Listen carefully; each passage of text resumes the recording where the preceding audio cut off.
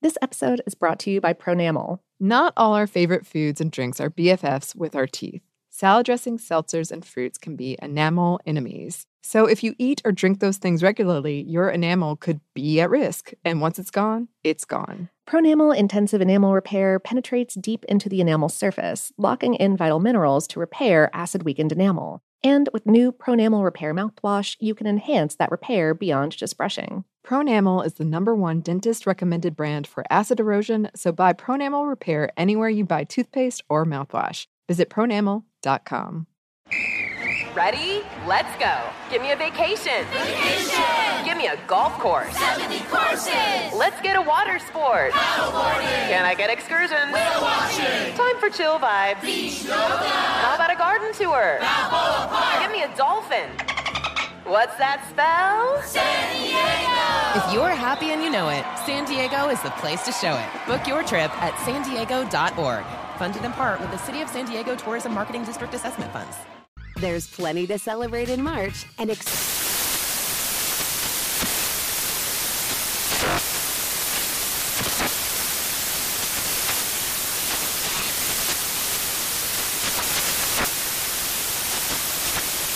National Craft Month with the perfect pizza at home class from Craftsy. And anytime is right to listen to iHeartRadio's iHeartCountry Radio. Discover more shows and movies for free.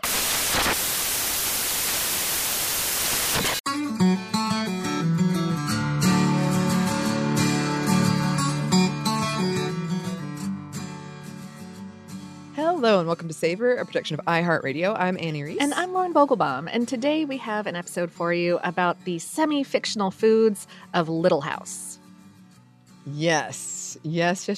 And this was such a fun one for me because I know nothing about it. We will talk about more because this is an interview episode. Yes, we got to do an interview with, so a couple of our coworkers just launched a podcast called Wilder, which is about Laura Ingalls Wilder, the author of the Little House series. And they go on this whole journey. So we're going to have an interview with their producer, Emily Marinoff, and the host, Glennis McNichol, in a little bit here, which was a terrific conversation and really went places that I did not expect to go. Me either. And I mean, even as someone who didn't really know much about this at all, I was like, oh, really? And Glennis commented in it. She said that she wished we had like video. There's a way to translate my facial expressions as I was like learning into audio. Yeah. And I say this having a lot of experience with this series because I read and reread the books a lot. It had to have been dozens of times when I was a child. Like, this is very much something that I grew up with. And, rereading, I reread the first book in preparation for doing this episode. And, like, I remembered a lot of the wording verbatim is how often I read those books. So. Wow. Yeah. Yeah. It's really weird to revisit as an adult, by the way. Yeah, which we definitely talk about a lot in the interview. But I have friends who love it for sure. And to be fully transparent, I kind of just got to sit back on this one because I didn't know anything about it. And then the interview, which is fantastic, was so thorough. And I was like, all right. And then you came in and contributed a bunch more. I love it. Hey, we have a weird division of labor around here. It all comes back around in different ways. It does. But I am very excited about this one. And I know a lot of you listeners have written in about this. So. Yeah. But for those listeners who are like me, no idea. I guess that brings us to our question. Little House. What is it? Well, the Little House series is a set of books and various media adapted from them, written by Laura Ingalls Wilder as autobiographical fiction depicting events from her childhood through her starting her own family in the American West and or Midwest in like the 1870s through the 1890s. The main series consists of 9 children's novels. Wilder wrote and published the first 8 in 1932 through 1943, and the last one was published after her death. Plus then a TV show adapted from them that ran from 1974 through 1983. They're like warm, family-oriented slice of life stories about growing up as a homesteader out in the country and in very small towns, about being poor but creating richness for yourself and your family through like hard work and simple pleasures. Often those pleasures being food. It's hard times seen through rose-colored glasses, and that is a pun because her daughter, whose name was Rose, had a large impact on the series. More about that in the interview portion. But yeah, it's like comforting and homey and polished to an absolute gloss, and also very ugly sometimes, and really blind to greater context. So it is just the most dang American thing I can possibly think of. Yeah. Yep. I was picking up on that vibe a little bit. Mhm. Yeah. Mhm. hmm hmm So, yes, Wilder was born in 1867 and lived through 1957. Um, and, like, this is a phrase that we say a lot sardonically around here, but earnestly in this case, what a time to be alive. Like, just, like she grew up going around the prairie in covered wagons, and she took an airplane to go to like tour the world as an author as before her death. Like, wow, Wow. like wild. No pun intended. The books, I'm pretty sure I used that pun in the interview too. I'm so sorry. Anyway, so right, the books do give super detailed descriptions of meals and of treats, which is kind of why we're talking about it here. But also of the sheer labor that went into getting supplies, most often by hunting and gathering and farming and then producing what you need by hand. Sometimes less often by like traveling to buy something or ordering something through like a very distant and still developing supply chain. And at many points, especially reading this as an adult, the books are more about hunger than they really are about food, about crops failing, like literal plagues of grasshoppers, about getting snowed in. For example, in the book The Long Winter, they're just absolutely stuck with no hope of supplies coming. Like they have to eat their seed wheat. Like they're not going to have anything to plant the next year, but they are literally starving alone in this house. Laura, then a teenager, is sort of doing the math. And in the book, she says, half a bushel of wheat they could grind to make flour, and there were the few potatoes, but nothing more to eat until the train came. The wheat and the potatoes would never be enough. Yeah, right? Hoofda. Nonetheless, like what depictions of food that there is in the books are glorious. And amidst the series' popularity, a couple of cookbooks have been published. The Little House Cookbook was first published in 1979, right when the show was super popular. It was written by Barbara Walker and illustrated by Garth Williams, who illustrated a version of the book series as well. Walker wrote in an interview, food looms large in this pioneer chronicle because there was rarely enough of it. The real grown-up Laura's memory for daily fare and holiday feasts says more about her eagerness for meals, her longing for enough to eat, than it does about her interest in cooking. Oh, man. Yeah. It's intense. Right? Another cookbook called the Laura Ingalls Wilder Country Cookbook was published in 1997. That one was written by one William Anderson, and it's based on the scrapbook that Wilder compiled and cooked from herself, like using recipes from magazines and newspapers, along with her own memory of family recipes. Anderson said about it, recipes were pasted over pages of a cardboard-covered invoice book used by her husband Almanzo when he was a fuel oil delivery man in the early 1900s. Internal evidence suggests that the bulk of the cookbook was assembled by Laura during the 1930s and 40s. So when she was in the midst of writing the series. Mm-hmm. And it does include a recipe for gingerbread, which became kind of iconic as Wilder rose to celebrity as an author in the 40s and 50s and was asked to share some favorite recipes. That's one that really often comes up. Mm-hmm. We'll talk about this a bunch in the interview, but I wanted to put here in this intro that like part of why the family struggled so much was that after, this is all happening like right after the Civil War. And during that time, the American government and a number of private interests were encouraging colonists to go settle the West as part of like this grand idea of manifest destiny and also the growth of industry and also to push Native Americans out. But like a lot of the land was not good for settling the way that white people were trying to settle it. Laura's own biographer later wrote, homesteaders could not succeed no matter how hard they worked. They were bound to fail. The land had limits, and no solitary, undercapitalized farmer could ever hope to overcome them.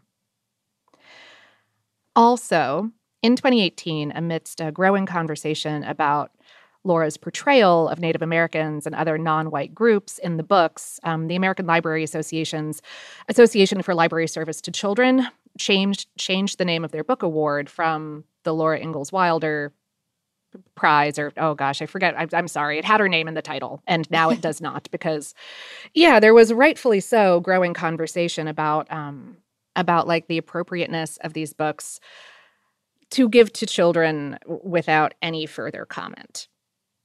Right. Because, yeah, it does depict very real sentiments that people very really held and sometimes do still hold. But, like just putting that out there without commenting on it is maybe not the best idea. Right. Yeah. Mm-hmm. All of that being said, it was really remarkable to me reading the first book and going through some other passages. After having worked on this podcast for a few years, like the sheer number of historical touch points that come up in Laura's like everyday narrative. They make maple syrup. They talk about needing to slaughter a calf in order to make cheese because at that point you didn't have mass-produced rennet. You didn't have vegetable or you didn't have microbial grown rennet substitutions. So you wanted to make cheese, you had to slaughter a calf. They talk about eating squeaky curds. They talk about graham flour bread. At one point, they make hard candy by painting sugar into the snow and then taking. I'm like, sugar painting, what? Like, I never thought that would come up. I didn't remember. And yeah, like the food that's talked about, she describes her father hunting deer and bears and buffalo and fish, and breaking down the venison. The family raises pigs sometimes. They have cows for dairy and chickens for eggs and for meat. There's corn and whole wheat and oats and maple sugar and honey. If you can get it away from a bear, there's all kinds of wild berries and a garden with squash and carrots, and cabbages, potatoes, beets. They go gathering for walnuts and hazelnuts in the woods. On special occasions, like when company comes, they might put store sugar out on the table for your tea, or get store-bought candy, like pretty sticks made of pulled sugar, and once a candy heart that was too pretty to ever eat. Wow. Mm-hmm. Yeah, I saw people that came up in a lot of examples when I was looking this up. Yeah. Yeah. They make baked goods of all kinds. There's bread and pies, sweet and savory pies. Vanity cakes come up in the first book, which are like an egg and flour dough deep fried in lard until they ballooned out into a sort of crunchy puff, sort of like an unsweetened donut. One time she describes making a rhubarb pie and forgetting to put in the sugar. Yeah. Tart. Yeah, yes. I think in the interview, I mistakenly said that she put in salt instead of sugar. I think she just forgot to put in the sugar. Anyway, it's been more than 20 years since I've read that book, and it is stuck in my brain. Like, that is just... Yeah. It's so weird. I do that too. Sometimes I'm like, I don't know why I was so convinced of this, and it still trips me up. Yeah. But that's how it is. Yeah. And okay, I wanted to read a couple passages just, for anyone who, like Annie, might not have any experience with the actual verbiage from the books. And so the first one, the first one is about it's from the first book from Little House in the Big Woods, and they slaughter their yearly pig, and this is a detail that is stuck in everyone's mind. And so, okay, uh, here we go. Pa was blowing up the bladder. It made a little white balloon, and he tied the end tight with a string and gave it to Mary and Laura to play with. They could throw it into the air and spat it back and forth with their hands, or it would bounce along the ground, and they could kick it. But even better fun than a balloon was the pig's tail. Pa skinned it for them carefully, and into the large end he thrust a sharpened stick. Ma opened the front of the cook stove and raked hot coals out into the iron hearth. Then Mary and Laura took turns holding the pig's tail over the coals. It sizzled and fried, and drops of fat dripped off it and blazed on the coals. Ma sprinkled it with salt. Their hands and their faces got very hot, and Laura burned her finger, but she was so excited she did not care. Roasting the pig's tail was such fun that it was hard to play fair, taking turns. At last it was done. It was nicely browned all over, and how good it smelled. They carried it into the yard to cool it, and even before it was cool enough, they began tasting it and burned their tongues. They ate every little bit of meat off the bones, and then they gave the bones to Jack. And that was the end of the pig's tail. There would not be another one until next year. Wow. I mean, it does sound good. It's heckin' evocative. Yeah. It's like it's just really good writing. Yeah. Jack is their little bulldog. Ah, Yeah. got you. Anyway, yeah, and just right, like that, the description of that bladder balloon and that most succulent, amazing pig's tail. Yeah. And then, in case you guys aren't excited about pig's tails and bladder balloons, I wanted to give you one more example. This is like maybe the most one of the more like luscious descriptions of foods that you get from Laura growing up. And this is during a town Thanksgiving where a whole like one of the ladies' societies has brought in this big feast for the whole town. And so, okay. In the very center of one table, a pig was standing, roasted brown, and holding in its mouth a beautiful red apple. In all their lives, Laura and Carrie had never seen so much food. Those tables were loaded. There were heaped dishes of mashed potatoes and of mashed turnips and of mashed yellow squash, all dribbling melted butter down their sides from little hollows in their peaks. And there were large bowls of dried corn, soaked soft again and cooked with cream. There were plates piled high with golden squares of cornbread and slices of white bread and of brown, nutty-tasting graham bread. There were cucumber pickles and beet pickles and green tomato pickles, and glass bowls on tall glass stems were full of red tomato preserves and wild chokecherry jelly. On each table was a long, wide, deep pan of chicken pie with steam rising through the slits in its flaky crust. Most marvelous of all was the pig. It stood so lifelike, propped up by short sticks above a great pan filled with baked apples. It smelled so good. Better than any smell of any other food was that rich, oily, brown smell of roasted pork that Laura had not smelled for so long. Ooh, yeah. Yeah. I love a good feast description. Right? Oh, my heck. Yeah. And it's so weird because like she doesn't even get to eat that feast at that moment. She goes into the kitchen immediately and starts washing dishes, and she's washing dishes for the entire feast because she's being a good and dutiful daughter and helpful child. And like she gets like the scraps from the bones later, and talks about how delicious it is anyway. Right. But yeah, threaded through the books, there's this real like pull yourself up by your bootstraps, self-sufficiency kind of thread that I certainly as a child was not thinking about the fact that that's like kind of really insidious. Right. Yeah. And even as an adult, it had not occurred to me how much, that's kind of propaganda. Mm-hmm. Yeah. We talked about that a little bit in the interview. Yeah. But yeah, for sure. Well, what about the nutrition?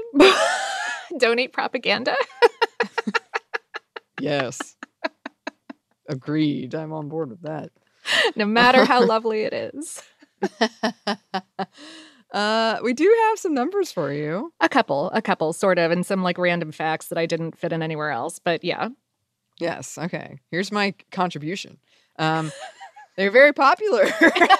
They've sold millions of copies and have been translated into over 40 languages. Yeah. I didn't realize how big they are in other countries. That's very weird to me because they are so American. But okay, there are also spin-off book series about Laura's mother and grandmother and daughter. Her diary and a number of her letters have also been published as books. In 2017, a biography called Prairie Fires, written by Caroline Fraser, won a Pulitzer. Or it was published that year. I don't know how the Pulitzers work off the top of my head, but in addition to the original TV series, there have been TV movies and miniseries and a stage musical, a documentary, an anime in Japan in the 70s. Also, wanted to throw this in, on the set of the TV show, apparently what the cast was eating was very often fried chicken from KFC. Wow. That feels like some kind of metaphor, symbolism or something. There are also like this, it's so, the fandom of this is so big and I had no idea. There are museums located around all of the places that she talks about in the books where the family lived, and a couple others. For example, the Laura Ingalls Wilder Historic Home and Museum is out on Rocky Ridge Farm, which was Wilder's adult home. Like her daughter Rose helped set it up after her mother's death. They have a garden there with heirloom vegetables representative of a late 19th, early 20th century home.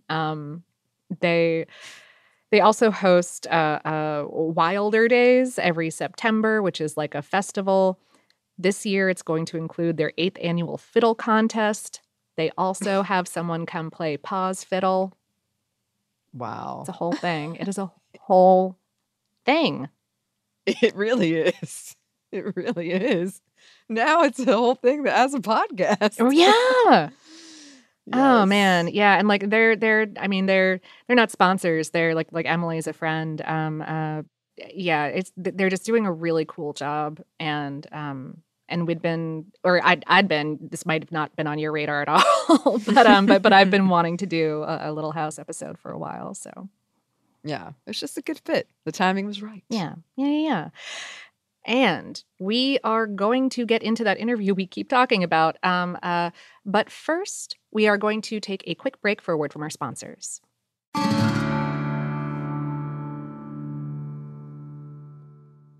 This episode is brought to you by Pronamel. Not all our favorite foods and drinks are BFFs with our teeth. Salad dressings, seltzers, and fruits can be enamel enemies. So if you eat or drink those things regularly, your enamel could be at risk. And once it's gone, it's gone. Pronamel Intensive Enamel Repair penetrates deep into the enamel surface, locking in vital minerals to repair acid-weakened enamel. And with new Pronamel Repair mouthwash, you can enhance that repair beyond just brushing. Pronamel is the #1 dentist-recommended brand for acid erosion, so buy Pronamel Repair anywhere you buy toothpaste or mouthwash. Visit pronamel.com.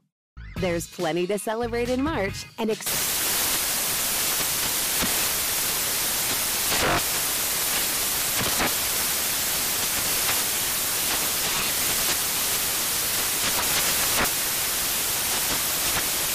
National Craft Month with the perfect pizza at home class from Craftsy. And anytime is right to listen to iHeartRadio's iHeart Country Radio. Discover more shows and movies for free.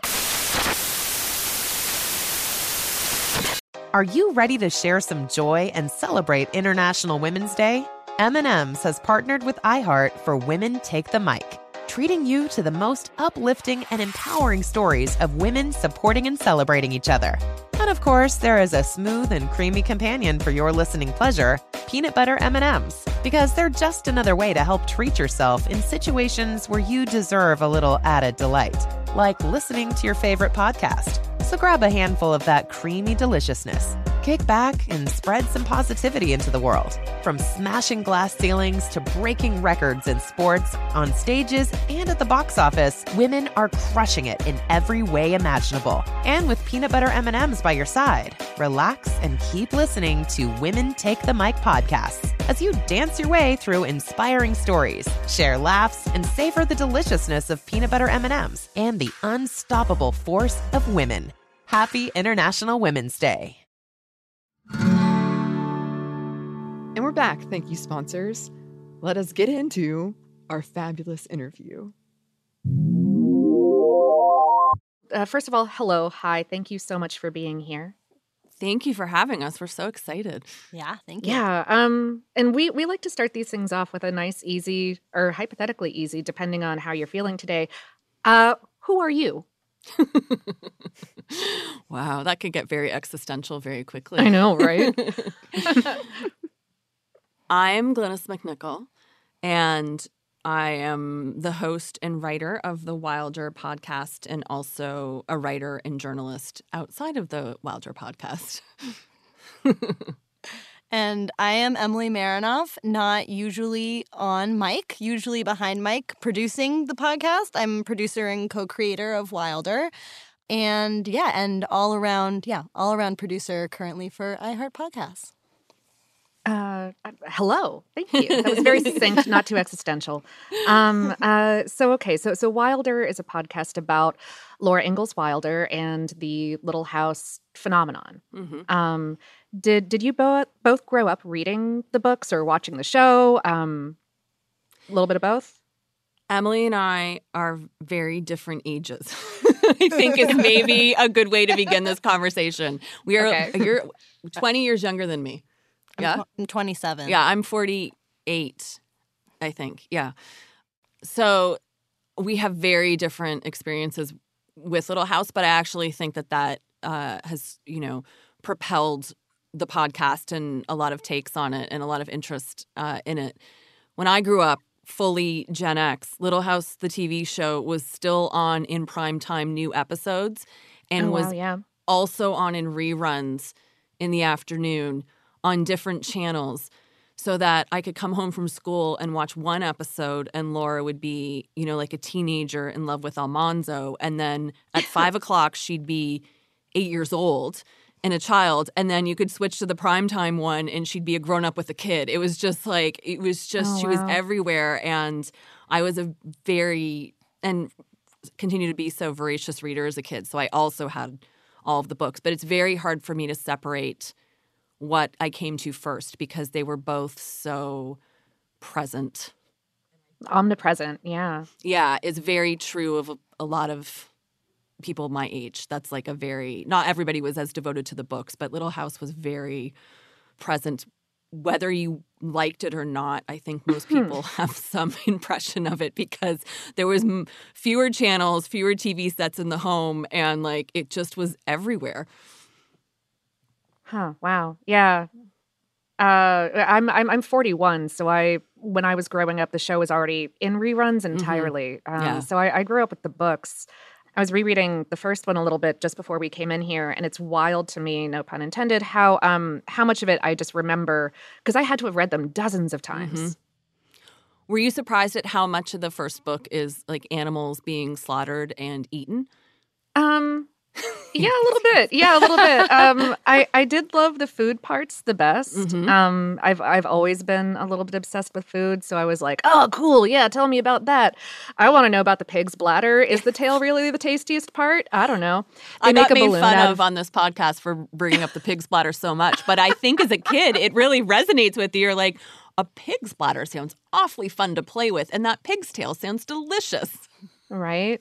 Oh, so Annie, meanwhile, has not consumed any of this media. Right. I'm really appreciating the look on your face as we say this because it seems very normal to me. But yeah, I feel like pig's bladder could be code for did you read Little House or did you not read Little House? Ooh. Well, yeah. I did research before coming in here, but it's interesting to me because I'm normally in a lot of these situations, I'm a very fanish person. I'm the fan one that was I can tell you what episode this happened in. I'm not usually on the side, so it's very interesting.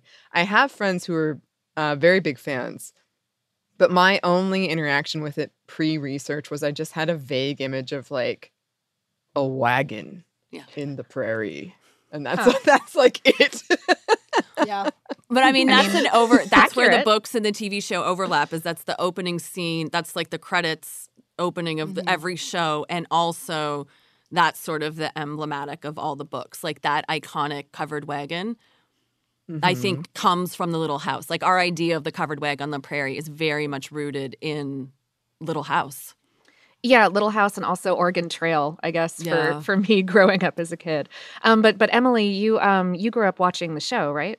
I did. I came to that first. I was a big like Hallmark TV Land Nick at Night kid. So I was already watching a lot of 70s TV, and then I don't know who introduced it to who, but my friend and I became obsessed with the TV show, the Little House TV show, and just got all of the DVD box sets. And I actually remember it being really dramatic of like convincing my dad to get me the first box set, and it was like $14. It was expensive at like Best Buy or Sure. something. And I like don't know if I threw a lot of fits as a kid, but I think I did throw a fit about that. And I was like, just like, I want it.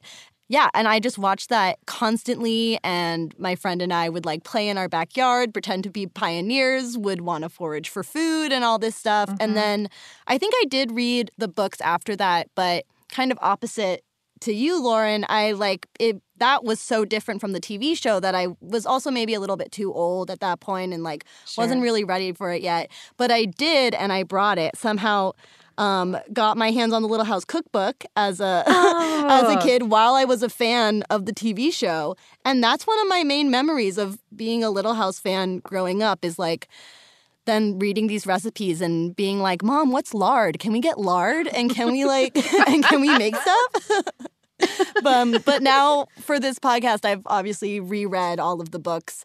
And I mean, yeah, the food is still my favorite part, unsurprisingly. I feel like I have to do a full disclosure right now and tell you guys the food is the part of the books I cared about least.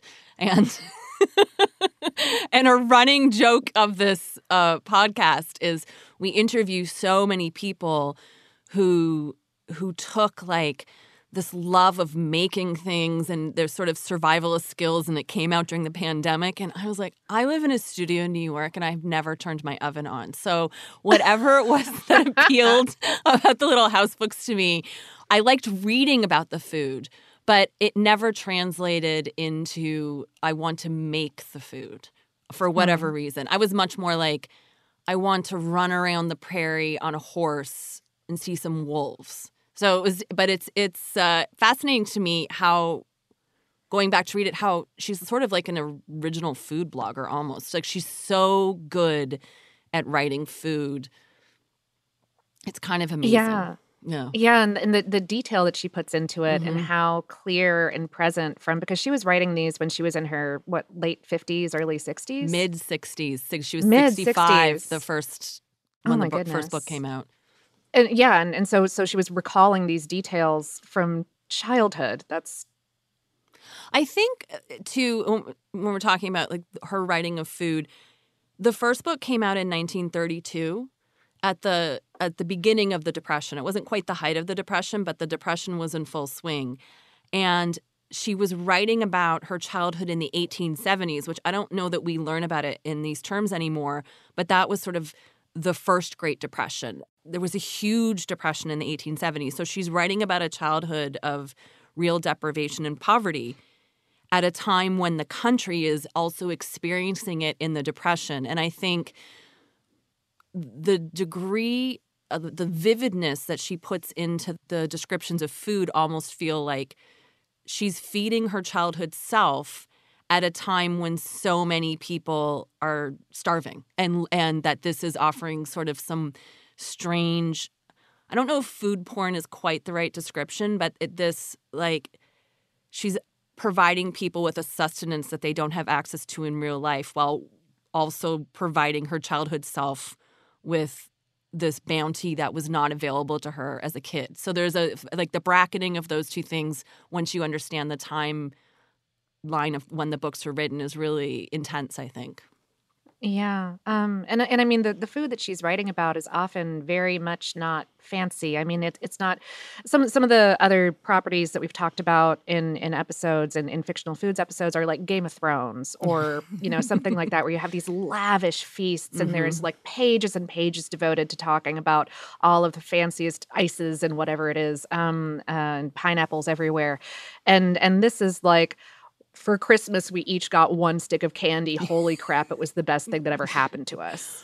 And you believe it. Like that was truly the highlight of their year, and she never forgot it. And she wanted to give that to her readers too, which is Yeah. But she talks in one of the books about getting oranges, right? They each had an orange, or she went to that party and she had a slice of orange.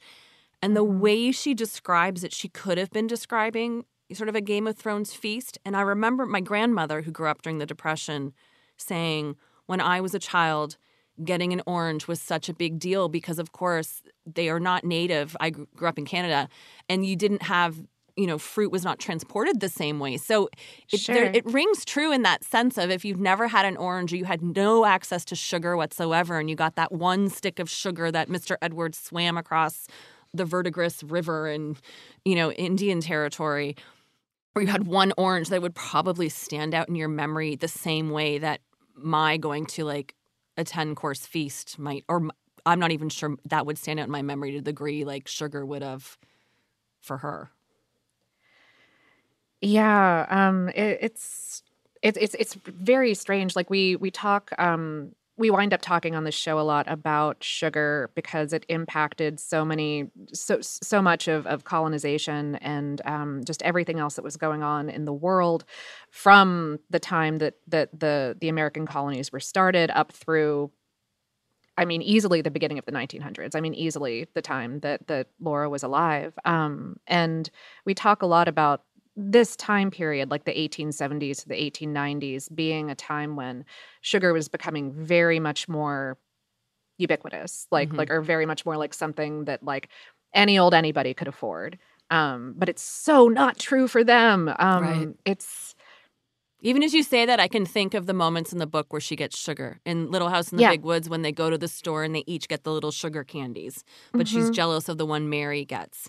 And at Christmas, where they get something wrapped up in a little ball, or in Little House in the Prairie, the book, where they get, the Christmas candy, or Pa eats the Christmas candies, survive in the snowbank. Like he's it has starving in a really... snowbank, and she doesn't mind that he ate it because he would have starved. Right. But he still apologizes like it's like the worst thing that he could have possibly done. He's like, I'm the so oyster sorry. Crackers too. They had oyster crackers, and she's so good at imparting the significance of everything that they have, and like the gratitude for even the smallest things, that as a kid you're just like, this sounds like I don't know what an oyster cracker is, but I bet it's delicious. Or in the long winter when the turkey barrel comes in and you're like, oh my God, they got a whole turkey.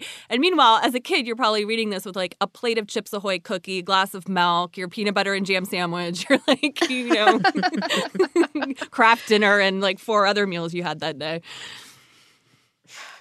Yeah, it's oh my goodness. Well, okay, so you guys as part of your research and experience for this podcast, you went to a bunch of the locations that she was writing about in the books. And I mean, obviously the world has changed a great deal in the past 100+ years. That part of the country has changed a lot, or has it? Like how much of a sense of place did you get from going to there? Well, all of the houses that she writes about in the book, they're not standing, but they have been either reconstructed or turned into museum sites. So you actually can drive around to each of the little houses, and many of them have actual artifacts from the books. And they hold pageants in the summer, which is what we toured. And a lot of people do this. I've been to them more than once. This is Emily's first impressions there. But like a lot of these places in the country, it doesn't feel like they've changed hardly at all. They are all 3 to 4 hours away from an airport by car. The population, if you look up what the population when Laura lived there, it's, similar to what the population is today. They're very, very small. The landscape is not identical to what she describes. Environmental factors have a lot to do with that, but there's a similar sort of remoteness to it.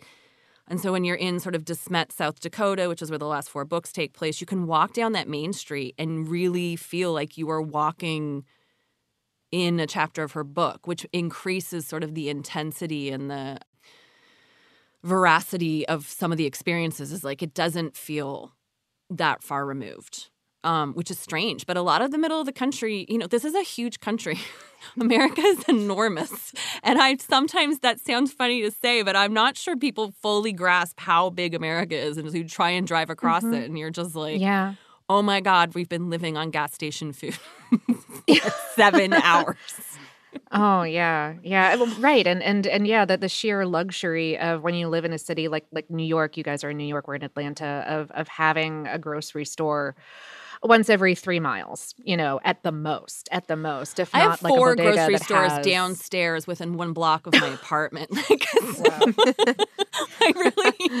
I mean, I'm literally upstairs from Trader Joe's, Fairway, Citarella, and a Key Foods. That's all within a 1 block radius of my apartment. Wow. So it's but I also think it's access to, I think a lot of times when you're in the middle of the country, your best source of fruits and vegetables is Walmart. And a lot of the conversations we have in urban centers around, the proliferation of Walmarts and whether or not that's problematic and unionization sometimes loses sight of that being a source of the reality, food that you wouldn't otherwise have access to. Like that might be the only place you're getting avocados, and that might be the only place you're getting fresh fruit. And both of those things are true at the same time. Sorry, but Emily, what was your first impression? No, I mean, yeah, all of that. I mean, and we talk about that so much. I think the biggest thing was, the thing that you mentioned that, the towns are almost always the same, close to the same population as when Laura lived there. Some of them even less. Burr Oak, Iowa, which is not in the books, but is a huge chapter of Laura's life that she left out of the books, isn't even a city anymore. It's like what was the word that they used to call it? I think it's just incorporated. And what's fascinating in some of these places is that, like Burr Oak, it was more thriving in Laura's time than now. They thought the railway depot were coming that way. They thought trade was coming through there. And then it just got rerouted a slight distance away and the town has sort of disappeared. Or when the interstate, I mean, we know that on Route 66 in the south, like when the interstate went through and took traffic off of Route 66, which had initially been linking all the main streets through America together, all of those small towns died. So it can be intense to be in places that were far more thriving and diverse in some cases then than they are now. Yeah. I think the main difference from when she lived there is that now the people who live there know how powerful the draw of Laura Ingalls Wilder is. Like when she was alive, obviously this was just like, oh, Laura went, and later in her life, now she's writing about all of us. Now people know what our town is, but it is like the Americanness of being able to capitalize on this icon. And that's really the only reason all these tourists, like these towns might still exist because of farmland or because of other industries. But Laura really is the main industry of all of these towns. And everyone kind of knows each other because of it. It really was when we were prepping to go on the road trip and finding contacts in all of these small towns. Sometimes they were very hard to find. And I'm like producer freaking out of like, we're not ready. Like, we don't know who we're going to talk to. And Glennis is like, it's fine. We meet one person, we'll meet the entire town. They'll just walk us. And sure enough, we met Ann Lesh, who we love, who runs the Ingalls homestead in De Smet, South Dakota, connected us to pretty much every single person we needed to know and more in De Smet, like walked us into a retirement home, sat us down with a woman who like constructed all of the oral histories about the Ingalls family with people who actually knew them. And that it was those moments were really magical. And that is, I am from LA and I now live in New York. I am definition of just a coastal person. And this was actually my first time driving through the Midwest. And I really, really loved it. And just having those experiences were, really wonderful. You mentioned gas station food. I hope that you got some other things than gas station food at some points in your journey. Did you get any like regional specialties? Like, was anyone like, oh man, you have to go to this diner and get the pie? Like, were there any moments like that on the road, or was it more like, oh heck, let me eat a cheese sandwich and keep going? Like, what was the vibe? Both. I think it was both. I've done enough road trips to know to go to Walmart and pick up the baby carrot bags and the, apples and whatever it is that you might want because you might not see fruit or vegetables again for a while. Or like you get super excited if you spot a Cracker Barrel. Oh, yeah. But also, I mean, there are food deserts in the Midwest without question. But there's also, when we were in Huron, South Dakota, there's this place called the Primetime Tavern, which serves you like I've been dreaming of it ever since. It's like you get a slide of prime rib with a baked potato with sour cream and a wedge of iceberg lettuce, and it's so with ranch dressing, and it's like the only thing they serve, and it's so good. And some of the little coffee shops would have homemade pie, and when we were in Wisconsin, we ate really well. Like it's a hit and miss sort of thing, and I think it's just this sounds. It's hard to talk about traveling around the middle of the country without sort of sometimes veering into sort of Norman Rockwell-esque territory. But a lot of it is like generosity when you meet people. And when we were driving. Was it from Burr Oak to Mankato was it maybe through Minnesota, and we stopped and they're like, oh, I went in to get a coffee and they're like, oh, we've just pulled out this tray of fresh baked chocolate chip cookies, or like the people had brought their eggs in from the farm. And then at the same time you go 3 hours and you're like, I cannot eat another bag of Cheez-Its or I literally am going to die. But that's the best thing they have at the gas station. So like it's a real hit and miss. I will also say that there's not weird, weird's the wrong word, but there's cuisine that you would not expect to find in certain places. Like we had really great sushi in Sheridan, Wyoming, and it's funny to go into places like that sometimes because it's a sushi restaurant set up and like everyone walks in a cowboy hat and cowboy boots, and they're also thrilled to have access to sushi. So, those sorts of pockets, I had been in a lot of these places before. So I made Emily. We were doing an interview, and I go, "We have 10 minutes if we want sushi, because it's an hour and a half to get to the sushi, and it's closing at 6, and I want some sushi." I was like, speed it up. Let's go. That was the same energy for the Primetime Tavern, which Glennis was speaking about for months before we actually went on the road. Tavern. So like all of it was leading up to the Primetime Tavern in Huron, South Dakota. And there were we were there in De Smet for 2 nights. There were pageants both nights. We got everything we needed the first night, so that the second night we said goodbye to the pageant directors, and we're like, we're so sorry, we have to leave. The Primetime Tavern closes. And they said, oh no, you have to go. Go. Out there too, I think we think driving, you drive 20 minutes to dinner or whatever, even just in the suburbs. And when you're in that part of the country, it's not unusual to drive an hour to dinner. Like that's just a normal thing. But yeah, I'm trying to think of, we had some really good milkshakes too. I mean, of course. We had really good breakfast in Pepin, Wisconsin. But Pepin, Wisconsin is right in a little house in the big woods when they're on Lake Pepin. Lake Pepin is actually, I don't know if the right term is, it's actually part of the Mississippi. A tributary? It's like an estuary maybe. Like it's actually just the Mississippi that's widened, so it's not actually a lake. And a lot of people from Minneapolis, St. Paul have their cottages there now. So when you go there, we went to a great winery there. But you don't feel like you're in the middle of the country in Wisconsin, whereas when you're in Walnut Grove or when you go west of De Smet, like when you hit Waldrug. But Waldrug has great pancakes for breakfast. Waldrug was, I feel like Waldrug is worth mentioning. That was a highlight. I also think that was the start of like bison burger territory. Yes. I think that's what I ate in Waldrug. I don't know if you guys have, like, when you, my perception of the West is if you're doing that northern route, you are in eastern South Dakota and it still feels like part of the Midwest and farming. And then you cross the Missouri River and you hit buffalo grassland and that's when you start feeling like you're in the West. Like there's a really clear divide that once you cross, you feel like you've switched to the West. And yeah, it's like flat and no trees and it's just that forever. There's a wildness to it that's so beautiful. And the farming sort of disappears. And then you hit Waldrug, which is right by the Badlands. The Badlands National Park. Have you guys been to Wall Drug? No. It's very Americana. They have literally hand-painted posters for hundreds of miles that are like, glasses of water, 5 cents. And if you're part of the military, you drink coffee for free. And they are so persistent that by the time you get to Wall Drug, there's no chance you're not stopping because you're like, what is this place Wall Drug?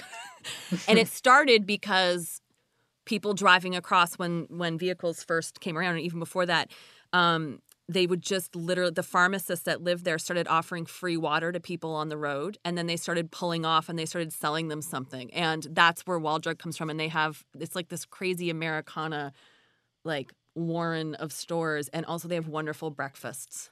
Yeah. It's what do we have for breakfast? Like, I don't think we didn't actually have breakfast there. We had a lunch there. Oh, yeah. Because I had a burger. Because we were in the middle. We went to Rapid City that night. Oh, we went to Rapid City is very Which is glamorous too. interesting. Some of those very Western places that had all the railroad money in the turn of the century. We went to this very chic hotel with this like roofed. We just gotten off 8 hours on the road of gas station food and bison burgers. And I was like, "Can I please have a martini?" It is funny how something in like a really awkwardly shaped glass just like screams civilization. You're like, oh man, I finally feel like a human again. Thank you. Like, And it's so funny too when the bartender is like, "Absolutely," and I'm like, "Okay, all right." thank you.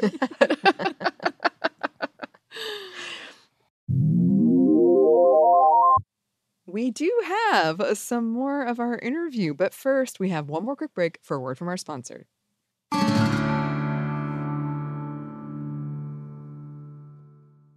This episode is brought to you by Pronamel. Not all our favorite foods and drinks are BFFs with our teeth. Salad dressings, seltzers, and fruits can be enamel enemies. So if you eat or drink those things regularly, your enamel could be at risk. And once it's gone, it's gone. Pronamel Intensive Enamel Repair penetrates deep into the enamel surface, locking in vital minerals to repair acid-weakened enamel. And with new Pronamel Repair mouthwash, you can enhance that repair beyond just brushing. Pronamel is the #1 dentist-recommended brand for acid erosion, so buy Pronamel Repair anywhere you buy toothpaste or mouthwash. Visit pronamel.com. There's plenty to celebrate in March and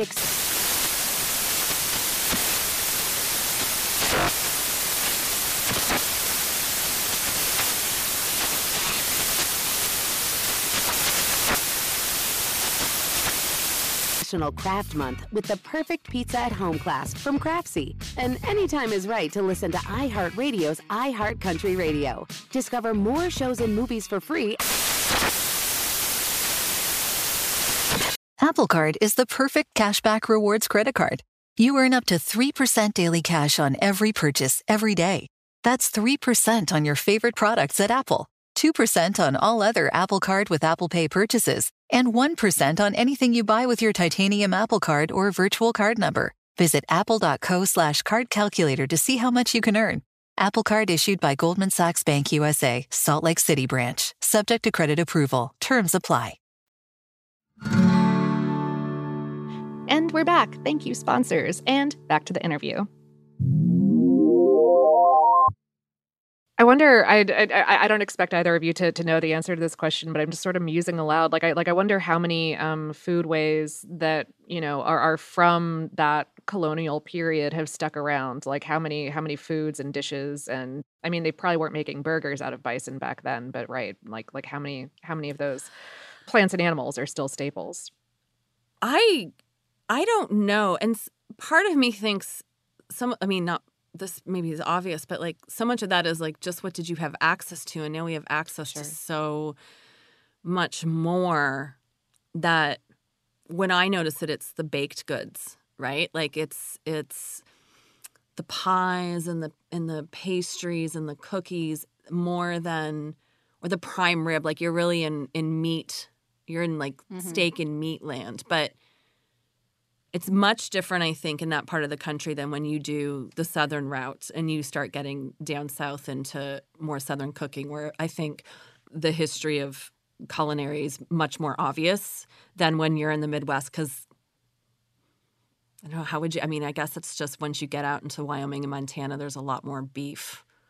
Yeah. Oh, yeah. This might be obvious, but dairy definitely was Not cool. Well, again, I live in Brooklyn, which is the land of oat milk now. The default latte is oat milk, and you could not get that at a lot of the places I went unless you were in like more of a little college town. And similar to what I think it was the same place where we stopped in and they brought us the tray of homemade cookies. I got a coffee and asked for milk. I had learned then not to ask for alternative milk. I was like, I know I'm getting regular milk, but it wasn't just whole milk. It was like in a jar like this, and I'm holding up like a glass canister that looks like it could be in Laura's house.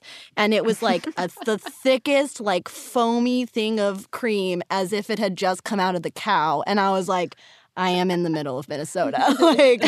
like there is not another town for a long while. And I'm Jewish. I'm lactose intolerant. I brought a lot of lactate on the trip and got made fun of for it. Oh, I don't remember making Maybe that was Joe. But I do think, you find, that you're in a college town or you're in a place where someone has either gone to college in a big city and come home and opened something up, or has like moved there, where you walk into a coffee shop and they're like, oh, look, they have almond milk, or oh, look, they have like 2 different types of milk. There are signifiers like that where you're like, someone has gone and come back, or someone has left, like been priced out of a city and brought some of these things we associate with more options here. And I think I've noticed that more than any sort of in that part of the country than any sort of cooking that feels native to the history of that part of the country is this more like a migration of, wow, there's a little hashtag brand Brooklyn, like that sense of whether that applies like Nashville and Atlanta and Portland and all these places. You find these little like pockets and you're like, oh, I can sense. It's almost like a new type of emigration or immigration where you're sensing like a movement has happened that has dropped this into this coffee shop, some milk options for my coffee, or you could get an iced coffee, or they have simple syrup. Like it's these very small things that sort of stand out to you when you're on the road in those parts of the country. And that's very interesting to me because I think, as we all know, housing prices are pushing people out of urban centers and COVID at the same time too. I mean, this road trip was done last summer, so this is the first time a lot of people have been back out on the road since COVID. So that to me is interesting of what signifies city living, moving, returning, or moving or arriving. Yeah, because I mean, the Laura's stories are all about migration anyway. Yes. Like starting in a home place where like Ma's family was near Little House in the Big Woods, and then just being like, well, there's too many people here now, so we need to move. We need to go find better resources. Well, one of the things we talk about is, did they have to do that, or was Pa manic? Because I think a grown-up reading of this book after quite a lot of therapy leads you to a lot of people, not just us, but so many people were like, when I reread this as an adult, I was like, what is wrong with Pa? And I think that's a real question because but her book is a lot about migration. And someone pointed out to us that even though sort of the sense of the book is that sort of movement west and manifest destiny, in fact, the Ingalls family travel north and south. There's very little Western movement. It's up and down. And of course, when they went down the first time, it was to what is now Kansas, what is then the Osage Diminished Reserve, and they were illegally squatting there. So there's a lot of complicated, all movement in America is complicated, I think, and fraught when you really start to peel back the layers. But in this book, especially from the beginning, it was who gets to go where and why and what's not being said in this. As someone pointed out, just when you said that land is too crowded and there's not resources, well, there is some truth to that. All of the Homestead Act and everyone who was invited into this land that had been cleared by the government of Native Americans in brutal and violent fashion. And then all of these homesteaders were moved in as a way, sort of an occupying force. Right.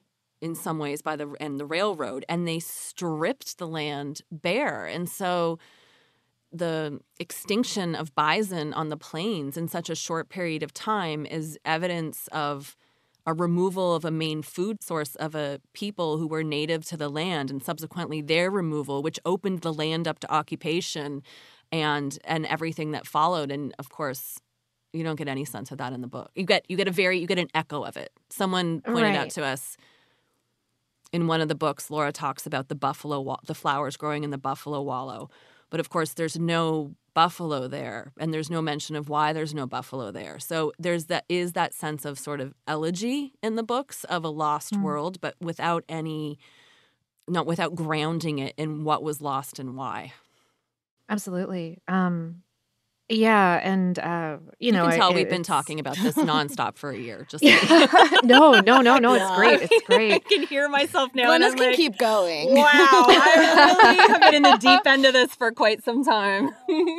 Yeah. No, I think the only thing I would add to that food-wise also is like we talk a lot. We have an episode coming up that will talk a lot about the environmental history of the region and how because of the homesteaders, it's all gone. They dug up the buffalo grass, and that eventually caused the Dust Bowl that Laura was living through while she was writing these books. So she was definitely memorializing what the land looked like before humans had completely manipulated it, but also back to food and just any household chore, just like their way of life. Like before, when Laura and Almanzo and their daughter Rose had moved to Mansfield, Missouri after South Dakota, and that's where they settled for the rest of their life, and that's where she wrote all of the books.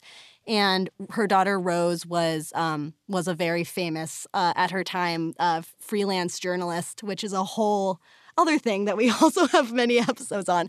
But she was the one who convinced Laura to start writing, and originally as a journalist, and she was writing for the Missouri Ruralist, basically articles of just like practical tips for housewives or for farm wives. Sorry, wow, and sure. and it was like what are the titles we say? Production of eggs. Yeah, and Laura was an egg farmer. And she wrote about egg farming. It was so funny because we met someone in Mansfield who was like, I was so disappointed to find out she farmed white eggs and not brown eggs. And clearly the significance of this was lost on me. But this was a real, the people we were talking to who I think maybe were, and many women we talked to referred to themselves as farm wives. Like that's a term that was relayed to us by them.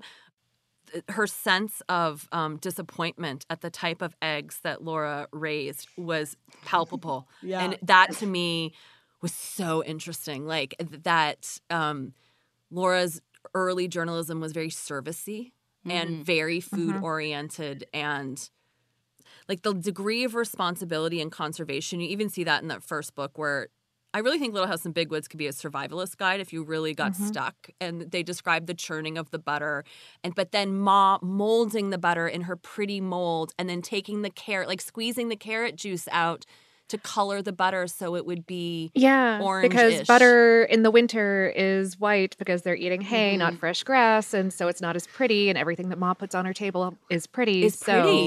Yeah, so pretty and cozy. And it is, I really do think that that's the best evidence of her service journalism roots, is like she was preserving their way of life, and the way, because there had already been, just from the 1870s to the 1930s, so much modernization that I do think she was trying to preserve what all of the customs were. And actually this Little House cookbook, the author is Barbara M. Walker, and I'm fairly sure she is a food historian. She has every recipe that are in the books is in here, and it is historically accurate to the way it would be made, and has some suggestions if you want to do it yourself. Yeah, like if you cannot find 3 pounds of lard, then maybe get some canola oil. Like you're going to be fine. But if you're not near a pumpkin patch where you can get an unripe pumpkin to make a green pumpkin pie, or where they go out and shoot the blackbirds that are eating the crops, and then turn them into a delicious blackbird pie. And when you really think about that, you're like, huh. But in the books, you're like, oh, this sounds like the best pie anyone's ever eaten in their whole life. And they had gravy, or like her ability to make gravy, or the way like the coffee grounds. And that just because there was so little didn't mean that it shouldn't look beautiful. Like there's a deep, deep respect for quality of life, even if the quality is so minimal. It does not release you from – it's self-respect, I think, at the core of that, right, is the life you're leading should be as pleasant as your capable of making it. Yeah. Yeah, and it was so striking to me, kind of like doing reading for this, because like I said, like the food was my favorite part of these books growing up. But as an adult reading this, like there's stories about hunger, there's stories about just basic substance, and it's there.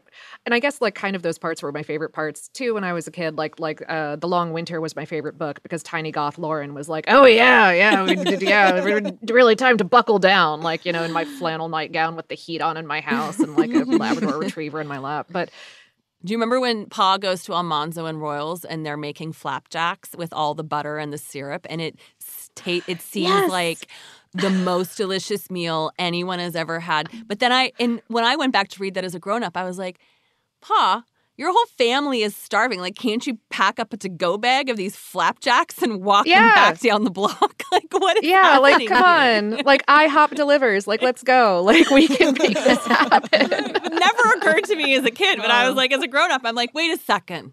All these women are down there grinding coffee and or grinding wheat in a coffee grinder, and you're eating flapjacks. Couldn't you just bring a few with you? Anyway.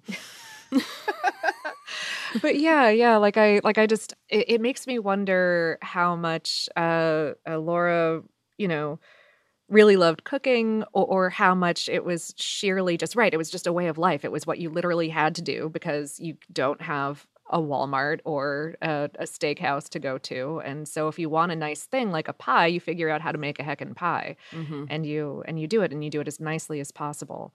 One of the ones that always sticks with me. Oh, go ahead. No, I was just when you said rereading them and realizing how much they were starving. I think it is a measure of her skill as a writer that she made everything feel so safe and delicious. Yeah. And that when you come back to it with grown-up eyes, you're like, wait a second. They're really starving. Like for real starvation and terror and hunger to a degree that must have been that so many people experience, but also that you only get a sense of as a kid because the way she writes about it. She's not lying, but it's wrapped up in so many other things that you're like, I remember telling my grandmother I wanted to live on the prairie in these times, and she was like, no, you don't. Let me tell you something, kid. She was so scoffed at me that I remember being quite upset. And in hindsight, I'm like, can you imagine growing up in the Depression and having your grandchild be like, I want to live in the olden days? And you're like, you're an idiot. I'm like, no. Right. That's cute, honey. As you're pouring out your candy and being like, I want to live in the olden days. Yeah, one of the I was going to say one of the food scenes that stuck with me, that's always stuck with me, was when Laura, when she's an adult and she's making a pie for some of the workers who come by the farm, maybe, and she makes it with, it's a rhubarb pie, and she makes it with salt instead of sugar, and everyone is too heckin' polite to they're all like, oh, this is a really interesting pie, ma'am, thank you for your and just thinking of you couldn't. That was just all you had. If you suck at making a pie, that's just what you're stuck with. It also, I'm so sorry to say this, but it also makes you realize why men were like, I want to marry her. She's a good cook. I mean, truly. Now, as a grown up now, I'm like, yeah, I'd want to marry someone who could cook too. As a kid, you're just it doesn't matter. But as an adult, when Pa's constantly complimenting Caroline on her ability to make do and her ability to make everything delicious, and you think, oh yeah, this is the difference between everyone losing their mind and life having any shred of joy or pleasantness to it. And remember when Laura goes off to teach and she's staying with that awful couple and the woman's going mad, and as a kid you're like, she's an evil woman who wants to kill everyone, and as a grown-up you're like, no, that would be me. I would also try and stab my husband in the middle of the night for dragging me to this. 1,000%. Yeah. But yeah, I'm like, I too would want to marry a good cook. I sort of get these terrible tropes that we're still living with, but they kind of make sense. Yeah, I also think she does especially the first few books before Mary Goes Blind. There's so much on how, in terms of housework and chore and cooking and chores, Mary is just so much better than her at everything. And coming up with these as a kid, I was like, Laura's not the one who cooks. Like, Laura's the tomboy. She's running around. She's riding horses. But also when you read them again, it's like she wouldn't be able to write about this so well if she wasn't forced to do that for survival. Like, and you have to get good at it if you're going to be a successful woman on the prairie. Like, that is one of the qualifications. Just that. And then there's so much. Laura hates sewing in the first few books and then works in a dress shop or works for a tailor in DeSmet for like 2 full books and just has to do it to help her family get by, and obviously got very good at it. Yeah, I feel like that's not part of like all of these survival adventure books that I was honed into as a child. I was like, oh yeah, tomboys rule, let's go. Like, yeah, and like just the stark actual reality that she did write about was like, whoop, like, nope, like, nah, I'm still running around in the creek, like getting leeches. Like, that's probably going to be fine. And you realize that day, you know, in by the shores of Silver Lake, where her and her cousin Lena are out on the prairie riding around on horseback, and it's such a magical chapter. And you think back on it, like as a kid, you're like, I want that life. And you really realize as a grown-up, it was one day in a life of severe, drudgery. Laura worked from the age of 9. So like that day was not reflective of her life. That day stood out to her in that extraordinary detail because it was such a rarity for her to have that kind of freedom. And I think and later in that chapter, her and Lena go inside and they have to wash like 200 dishes.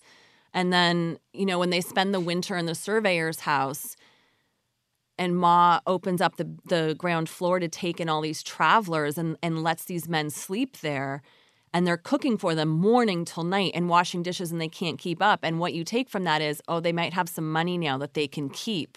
But the reality of the physical labor and how awful it must have been over and over and over again is sort of lost in that writing because of where she allows your focus to land. And again, there's a sort of a very subtle, small line where Ma says, go upstairs to the attic and lock the door behind you. And you don't fully get as a kid what Ma is terrified. They're in a house of all of these men. Pa is not around, and she's got 4 young girls. You know, and that where the danger is coming from in that moment, you're so like, well, maybe they'll have some money for Mary to go to school for the blind, not like, oh my God, Ma's terrified they're going to be sexually assaulted, and also they've been working 18 hours a day for 3 weeks or whatever it is. Yeah. It's intense to think about. It is intense to think about the degree, and that she sat down at 65 to write about all this after such a lifetime of hard work. Like, it is intense to think about the degree of work that went into making a meal. Like, you'd make a morning meal, you'd turn around, you'd make midday meal, you'd turn around, you'd make the evening meal, get up and do it all over again. Yeah. There's a whole day of the week where you just churn butter because because the cow is making milk. What else are you going to do with it? You need to preserve it somehow. Yeah. So let's go. It's time to churn the butter. Yeah. And I wonder how much of it is like her sort of golden lens of the past, or her own personal nostalgia for it, or her wanting to provide like a nice story to people during this also very hard time that a lot of Americans were going through. I think what comes through is she loves her family so much. Yeah. Like, I think that's the thing that's not fiction, and that permeates a lot of the terribleness. And why she wrote, there's a lot of reasons why she wrote it, and how much her daughter was involved in the writing and the structuring is in 2 entire episodes of this podcast. Because her daughter is like this crazy journalist who makes a lot of things up and was one of the early founders of the Libertarian Party. So there's a lot of narratives in Little House that when you come to it through that lens, you're like, wait a second. But yeah, I think her love of her family like comes through in some of the descriptions of the food is the truth. Like how you're describing safety and comfort and joy and coziness, and it's coming through in the food. Yeah. Of which there was very little. Yeah. And yeah, it's really, it is really weird to me how recent. I did not understand as a child growing up how recent this really was. Like, it's putting into perspective that she was alive when my parents were born. Yeah. What? Yeah. Like that? Like, because this, reading it, it reads like another planet. Yeah. My favorite line in our first episode is that she was born in a covered wagon, and by the end of her life, she had flown on an airplane. So she, she is so recent. Like, she probably knew who Elvis was, Yeah, Like, right.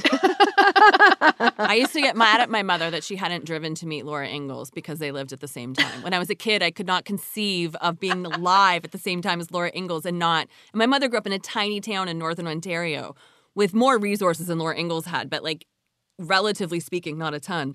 And I was like, I don't understand. Why didn't you drive down to Missouri in 1956 when you were 12 years old and meet Laura Ingalls? And my mother was like, why don't we pin some braids onto your hat today, okay? Like, just,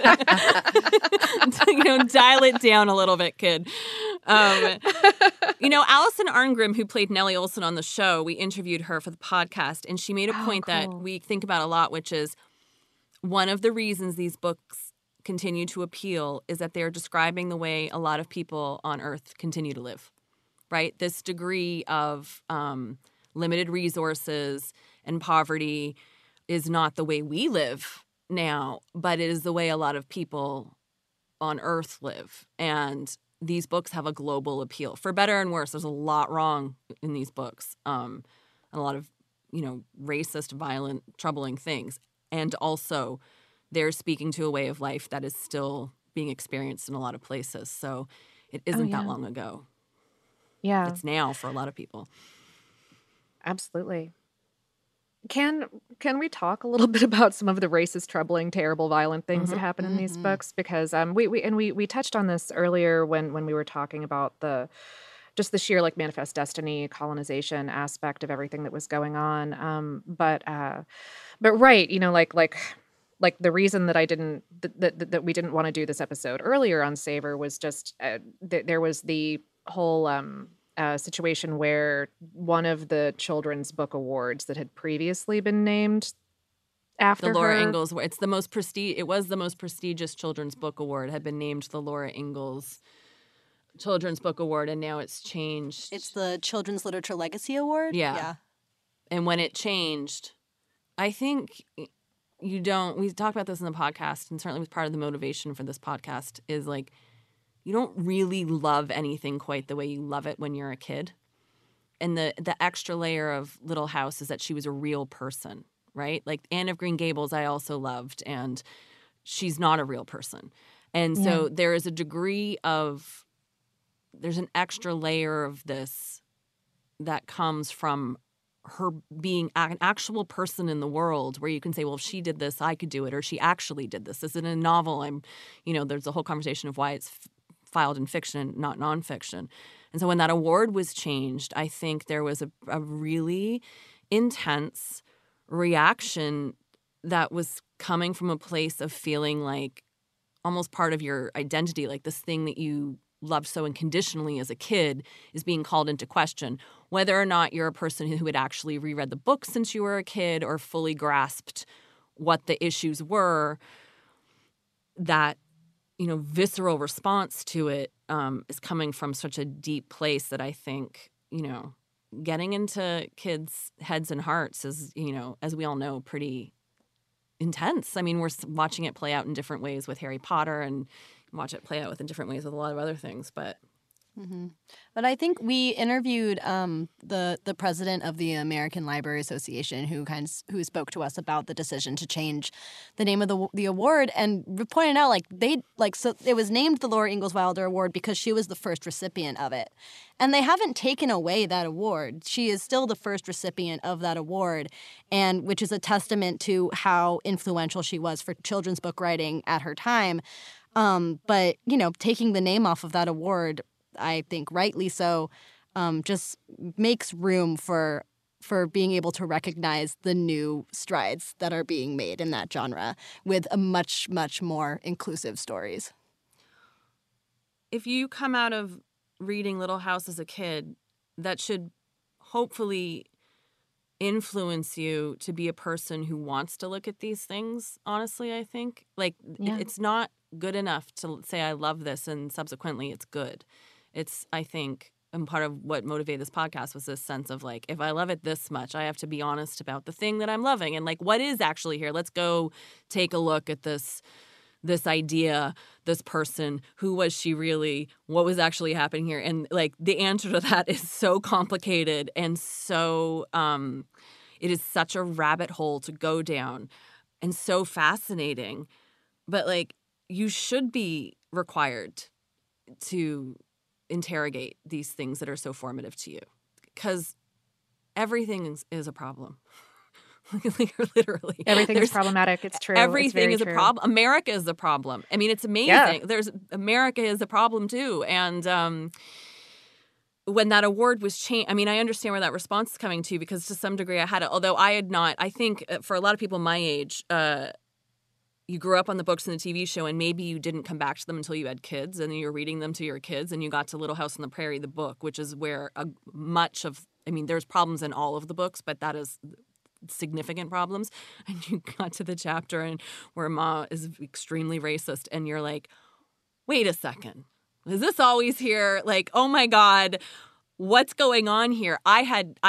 I knew what was in the book, so I think there was less of a shock to me, but I had plenty of people come to me when their kids were that age being like, wait a second, what's going on here?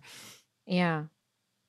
But then I think that opens the door to like, why didn't that stand out when we were reading it when we were kids in the 70s and 80s? And then why didn't it stand out? The even bigger question is, why didn't it stand out in the 30s when it was being published? Like, you know, like there's a lot of questions here. Yeah.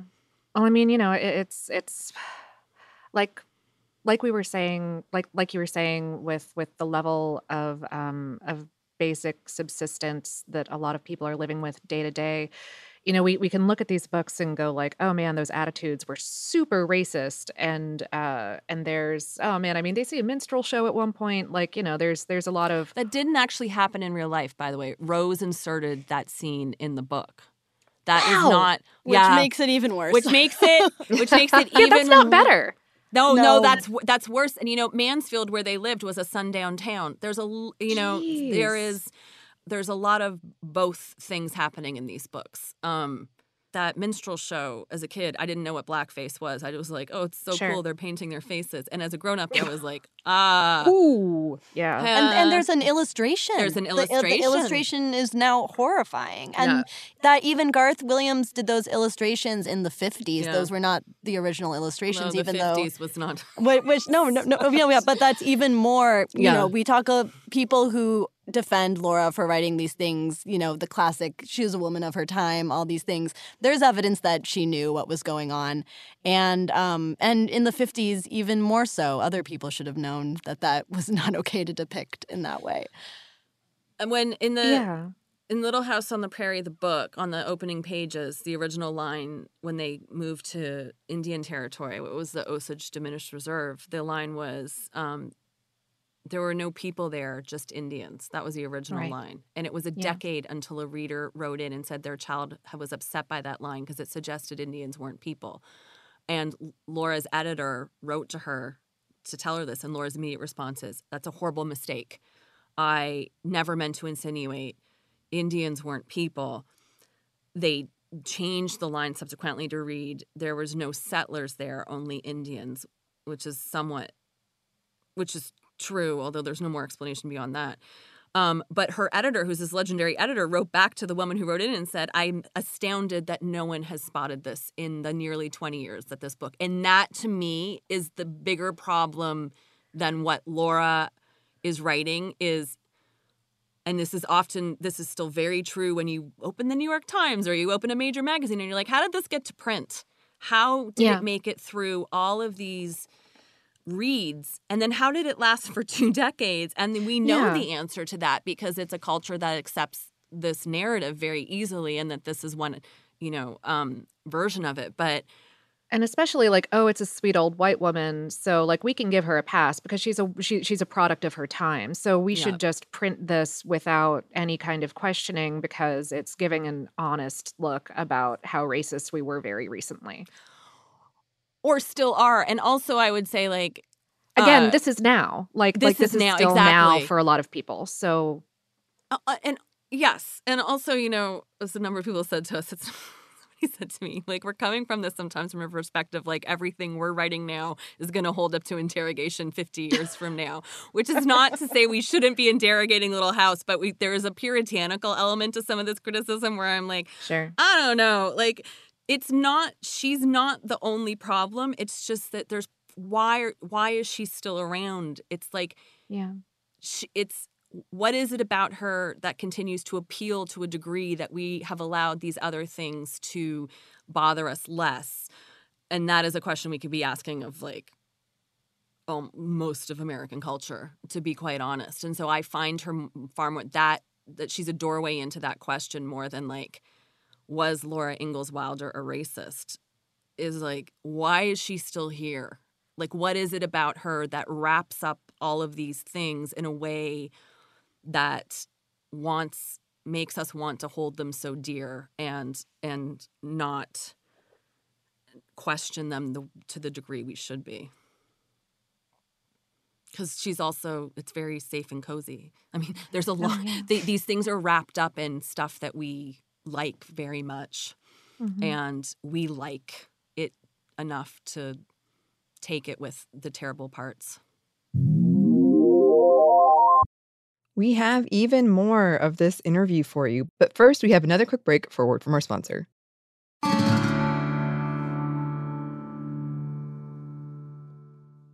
This episode is brought to you by Pronamel. Not all our favorite foods and drinks are BFFs with our teeth.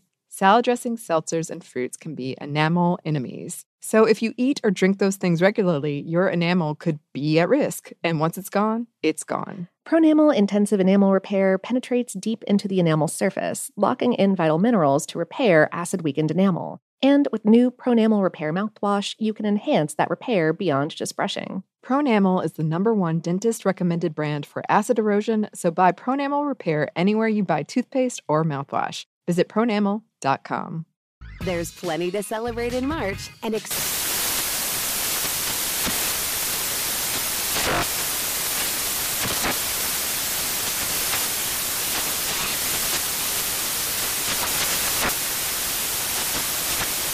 National Craft Month with the perfect pizza at home class from Craftsy. And anytime is right to listen to iHeartRadio's iHeart Country Radio. Discover more shows and movies for free. Did you know that most salads travel over 2,000 miles to reach your plate? But not with 80 Acres Farms. Their crisp salad greens and herbs are food less traveled, going from farm to store in days, not weeks. They stay fresher for longer in your fridge. My salad lasts all week long, which means less food waste and easy meal planning. Oh, and did I mention there's no need to wash these greens? Because 80 Acres Farms uses 0 pesticides. Visit 80acresfarms.com to learn more and find their salads and salad kits at your local Harris Teeter. And we're back. Thank you, sponsor. Let's get back into it. It's very complicated, in a way that I find, like, invites discussion. Like, I don't feel scared to have the discussion. I find it really necessary. Oh yeah, yeah. I mean, I don't know. Like I don't have kids. I don't plan on having kids. But the idea of giving a kid something that I loved so much as a child, but also being willing to have that discussion with them of, like, why is this in here? Like, why did I give you this book? Like, what's this all? Can we talk about it? Maybe you should be a better human than what's portrayed on this page, kind of situation. And also, I mean, we're just working on this episode now, but, like, also what is happening outside the scope of what that's being written? Like, the way that, and this is Rose, a lot of Rose too. You realize that I think Laura wrote the books, but they were very much a collaboration with her daughter, who is really a lot. Rose is a lot. She's just, I mean, we had to split her into 2 episodes. There's so much happening with Rose. She was one of the most successful freelance writers in the country in the 20s. Wow. She once sold a short story serial to the Saturday Evening Post for $30,000 in 1925. Like, she really... that time's money? No, in that time's money. I was like, I would take 19. Yeah, yes. It was like $500,000 in today's money. She built her parents a different house. They didn't actually want to live there, but she built it for them and then paid to have, this is in the Ozarks in the 1920s, paid to have plumbing and electricity installed. Like her daughter was so successful and also a hack, as somebody pointed out to us. She's like a successful yellow journalist hack. So these books are very much a result of their involvement. They're very codependent, dysfunctional involvement with each other. But we just got off track. See, this is what happens when you talk about Rose. She just like sucks all the air out of the room, and you're just like, oh my God, Rose. Her spirit is with us. Her libertarian. I love it. Her libertarian. Annie and I are just going like, give us more tea. This is terrific. I'll give you, here's the best. It's not the best, but there's a lot. I mean, she really funded a school that educated the Koch brothers. Like, she's very tied into, she left the entire Little House copyright to a man. She didn't have any children, so she adopted this guy who got all of the Little House copyright and then ran for president under the Libertarian ticket in 1976 on essentially Little House money. There's a lot, like, you really cannot not peel back the layers on this. But Rose, when Laura sold Little House in the Big Woods, which Rose helped her with, behind Laura's back, Rose took Laura's story and secretly turned it into a novel for grown-ups, which she sold to the Saturday Evening Post without telling Laura, which published it almost the same time as Little House in the Big Woods, which Laura discovered when someone brought over the illustrations for it as it was publishing. Like, that's the degree of crazy that is happening behind the scenes in Little House. Wow. Yeah, it is. All right. It's which again I think emphasizes like Laura's ability to turn this into a cozy magical story when behind the scenes it was just Rose invested all of their money in the stock market, and when it crashed they lost all of it, and that's one of the reasons Laura sat down to write what became Little House in the Big Woods, because then Rose had a mental breakdown and was like, Rose was also though in the 1920s in Paris with all the that whole movement of writers, and like, as Joe and I like to say, she once attended an orgy, and we're like, I hope she participated in this orgy. Like, let's hope that Rose was having some fun. But like, there's a whole bunch of crazy that's happening. But and like true mental illness, like so like much truly, mental illness. Truly, the records of her journals is she was definitely some form of manic. She depressive. really benefited from therapy to a degree that is like hard to quantify. But I bring that up because when we talk about the racism that's happening in Little House on the Prairie and in any number of the books, those books, the Ingalls family is situated in those books as being like completely alone in this vast landscape with no one around them, which is very far from the truth. There was a lot of people there. There was a lot of African-American farmers, African-American doctor who's in the book but was actually hugely successful. They were on the Osage Diminished Reserve, and that last scene in Little House on the Prairie where the trail of Native Americans are leaving and Laura's like coveting a baby Native American. She's like, I want a papoose. Those are the Osage Indian tribe who are going to Oklahoma, who get the land that they get in Oklahoma, the reservation, and they own the land rights and they hit oil, which is the new Scorsese movie that's coming out about the Osage murders, is that these the Osage tribe then become some of the wealthiest people in America, and then the white population tries to marry in and starts murdering them to get land rights. And some major ranches in Oklahoma are the direct result of this. So there's also Laura never writes about the Dakota-U.S. War, which happened in 1862 or 3. Right before she was born. Right before she was born, which resulted in the largest mass hanging in American history and had provided America with the narrative of bloodthirsty Indian and vulnerable white settler, which is not borne out in any real reality, but was very much how the media capitalized on it. And so some of Ma's behavior of vulnerability in these places is coming from the narrative that's been fed to them.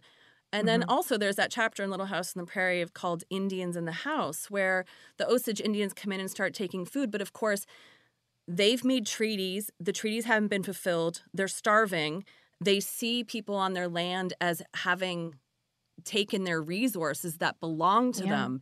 None of this is at all even insinuated in the books. And so I think one of the things we try and do in the podcast is pull back the lens and say, what else was happening outside of this story that you're seeing the result of without any explanation?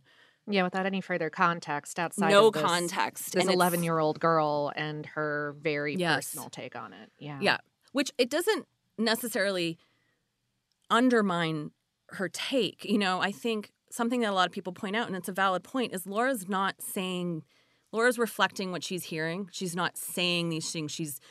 And as a kid, I recognized, like, Ma has problematic views. And of course, Pa's the white, magical, possibly manic, mentally disturbed hero who drags them around. Yeah. But, like, she's like, you can love a parent who has problematic views, which, like, welcome to everyone's Thanksgiving table.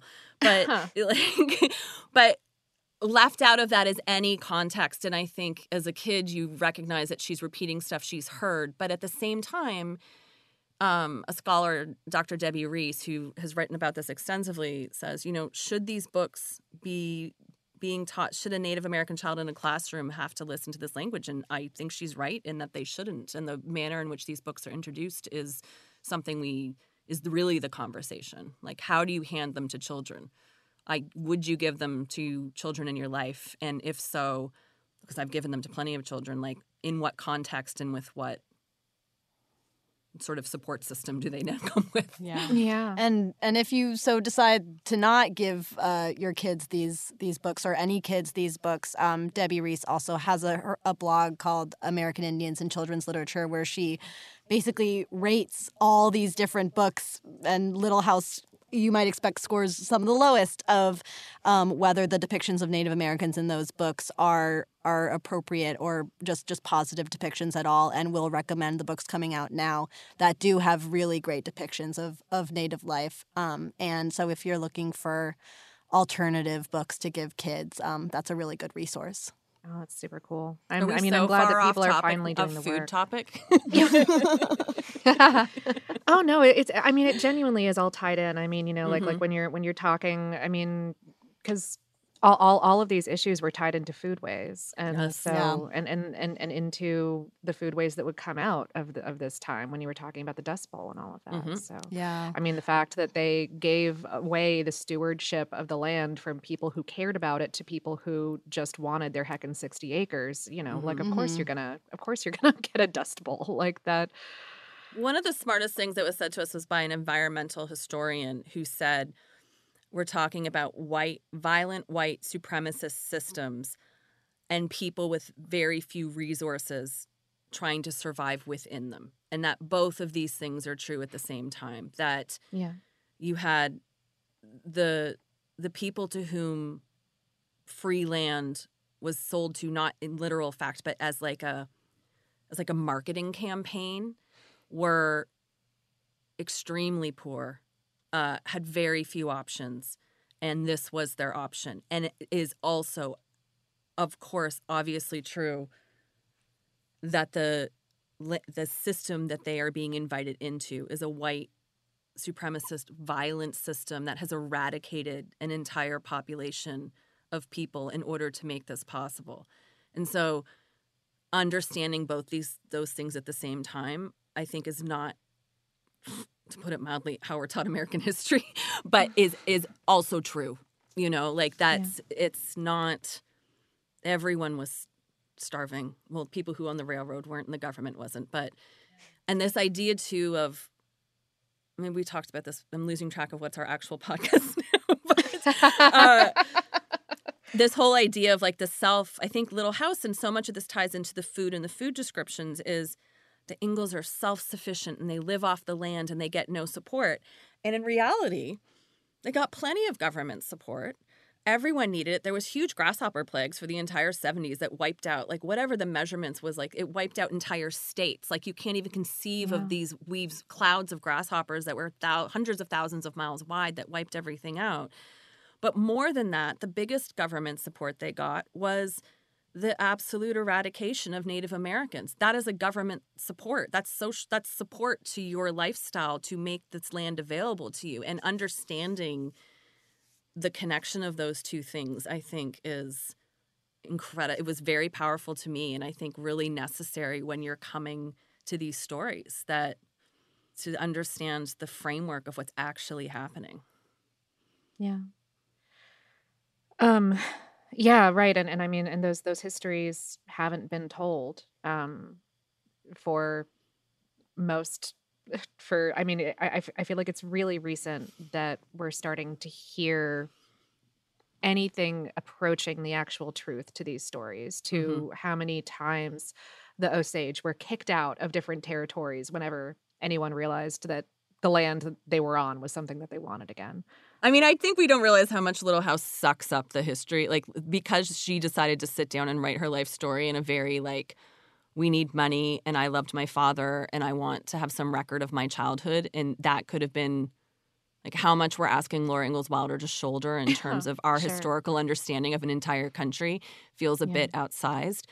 But also, why are we allowing her to shoulder so much, right? There's an appeal to the story she's giving us that is obliterating all these other narratives because this is a nicer story.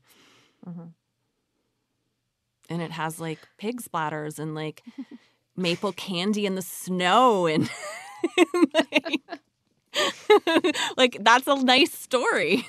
And also can you imagine clouds of grasshoppers descending for months at a time and literally eating everything? Like, you lose your mind. I can't even handle a cockroach in the apartment. I just think, like... Oh, yeah. Yeah, if Netflix is down, I'm real upset. So, like, I can't... Yeah, well, that's the thing. The poverty definitely comes through in the books, but you also realize, again, as an adult, that she was downplaying that. She was upping the food and, like, the small moments in her life where they were able to have this delicious meal, and downplaying the months and months that they were starving. And yeah, there's it just speaks to her, like, her sensory details are just, like, doing so much of the heavy lifting in this entire series, again, to just wrap it all in a pretty bow. Yeah. Yeah. Her sensory details, that's a great way to put it. Yeah. Annie, how are you feeling? Annie, your face through all of this has been amazing. I wish that we could have, like, an audio of your face, because every once in a while you're like, oh my God, what are we talking about? This is crazy. Her daughter It's did been a what? ride for me. Wait. I love it. I feel like we're going long, but I was formulating questions as, again, someone who has, like, no experience with this. I've had experience with similar things when I was trying to sleep last night. And as I've been listening, I feel like I'm picking up threads on it. But it's a vague and messy question, so please bear with me. But I feel like a lot of things like this, because we've talked about things like this, Lauren, and other fictional pieces where there's this description of food, and the food is so, in heavy quotes, basic. But it sounds like the best thing you've ever had. And it usually is in these times of deprivation, or you can't get a hold on this food. So it tastes like the best thing you've ever had. But as we've been talking through this, and what I was thinking about last night was sort of how much of this particular story feels like either and the, like, kind of manifest destiny of America, like, pull yourself up by your own bootstraps. You should be proud. Like, you can survive off this little, good for you.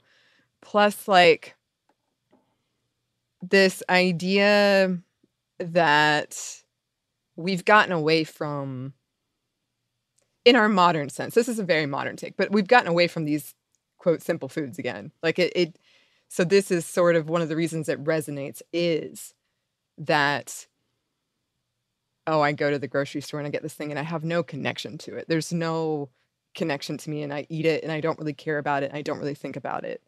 Do you think those things are at play at all? Am I just, like, reaching wildly for something that's not there? No, definitely. I think the reason we all talk about the pig's bladder is because right before she gets the pig's bladder, she has to listen to the pig squeal as it's being slaughtered. Like, there's a very real direct thread in Little House between the source of the food.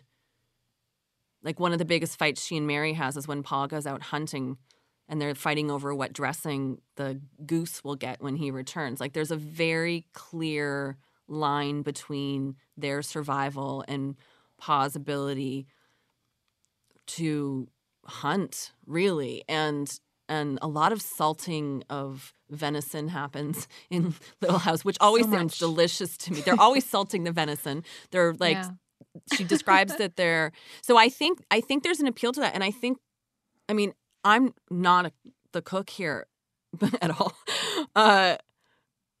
but the amount of people who said to us that they had learned to can or to preserve, or they wanted to know how all these things. And I think even this sort of live from the land through line, there's a simplicity to it that is appealing. Like there's a purity to it, which I don't actually think is necessarily true in their real lived existence. And I don't know how, if anybody could really survive individually off the land in real life, but there's a real appeal to the idea that you could, that you know where everything, that you've done this, the self-sufficiency, like this American idea of self-sufficiency that I don't think really exists in other narratives of countries of themselves, right? Like America really loves the idea of like.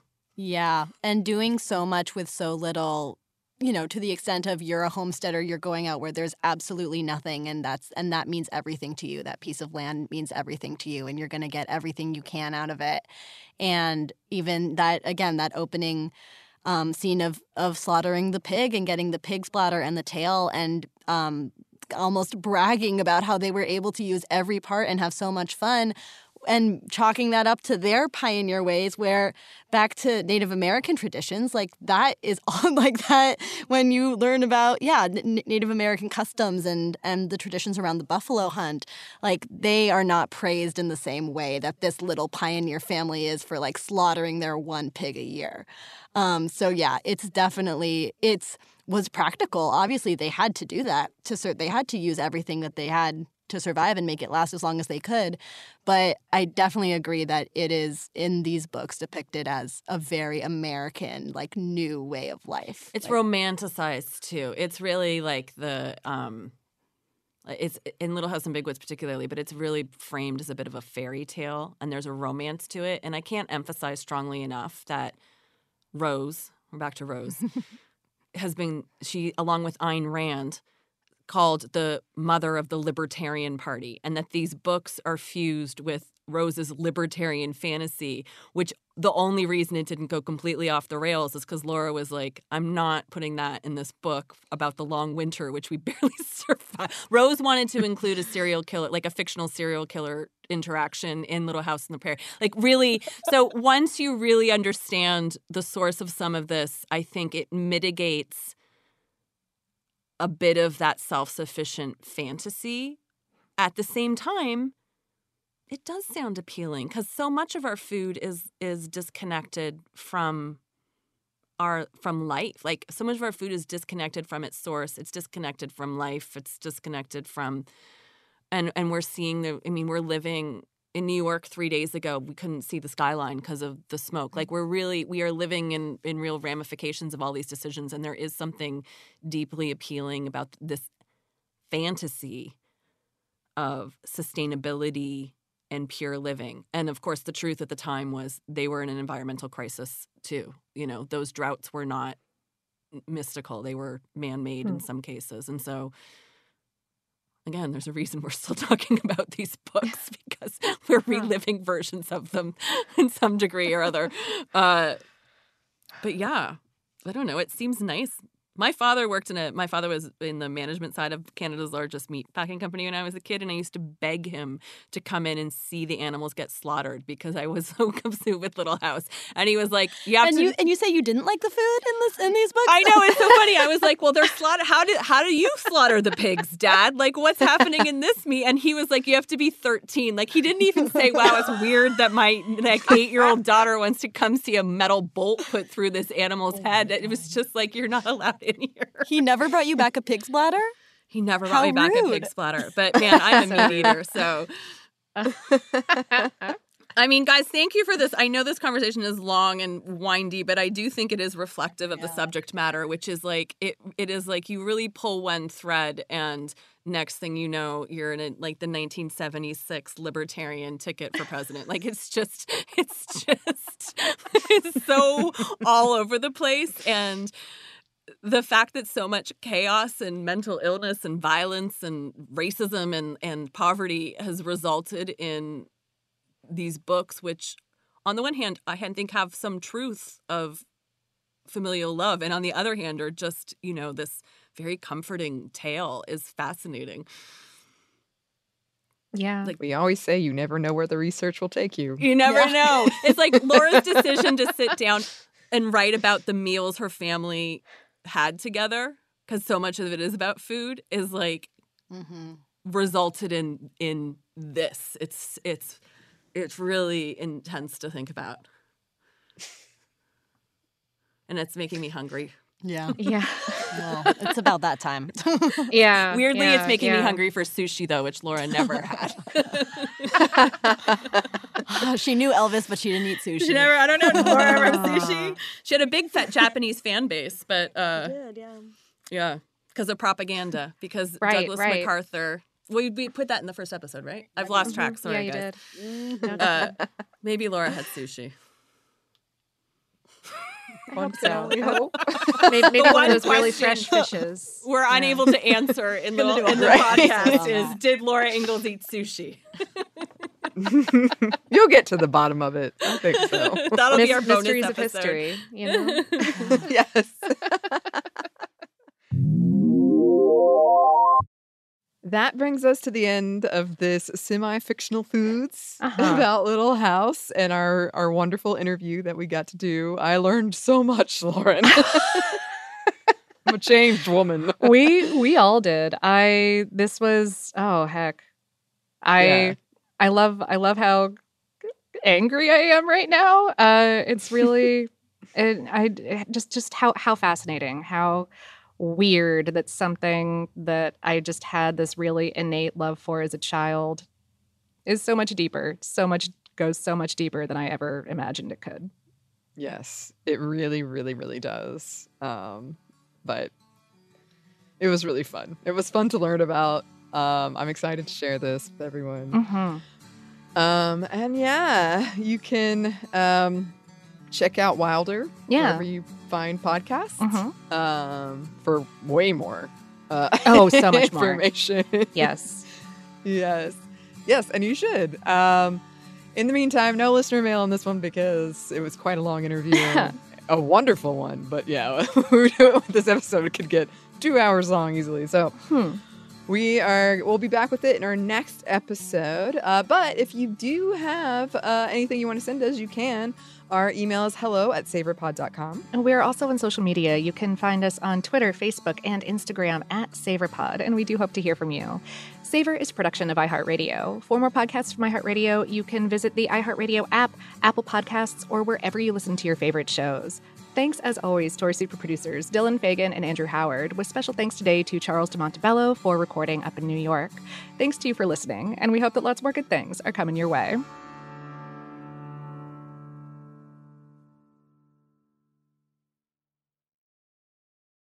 This episode is brought to you by Pronamel. Not all our favorite foods and drinks are BFFs with our teeth. Salad dressings, seltzers, and fruits can be enamel enemies. So if you eat or drink those things regularly, your enamel could be at risk. And once it's gone, it's gone. Pronamel Intensive Enamel Repair penetrates deep into the enamel surface, locking in vital minerals to repair acid-weakened enamel. And with new Pronamel Repair mouthwash, you can enhance that repair beyond just brushing. Pronamel is the #1 dentist-recommended brand for acid erosion, so buy Pronamel Repair anywhere you buy toothpaste or mouthwash. Visit pronamel.com. Infinity presents a new chapter in luxury, the premiere of the all-new 2025 Infinity QX80, live March 20th from the Edge at Hudson Yards in New York City, featuring a performance by John Batiste. The all-new 2025 Infiniti QX80 is an SUV designed to help every passenger feel just right. Be the first to see it March 20th at 7 p.m. Eastern, only on iHeartRadio's YouTube channel. Save the date at new-QX80.com. Don't miss it. 2025 QX80 coming this summer. There's plenty to celebrate in March and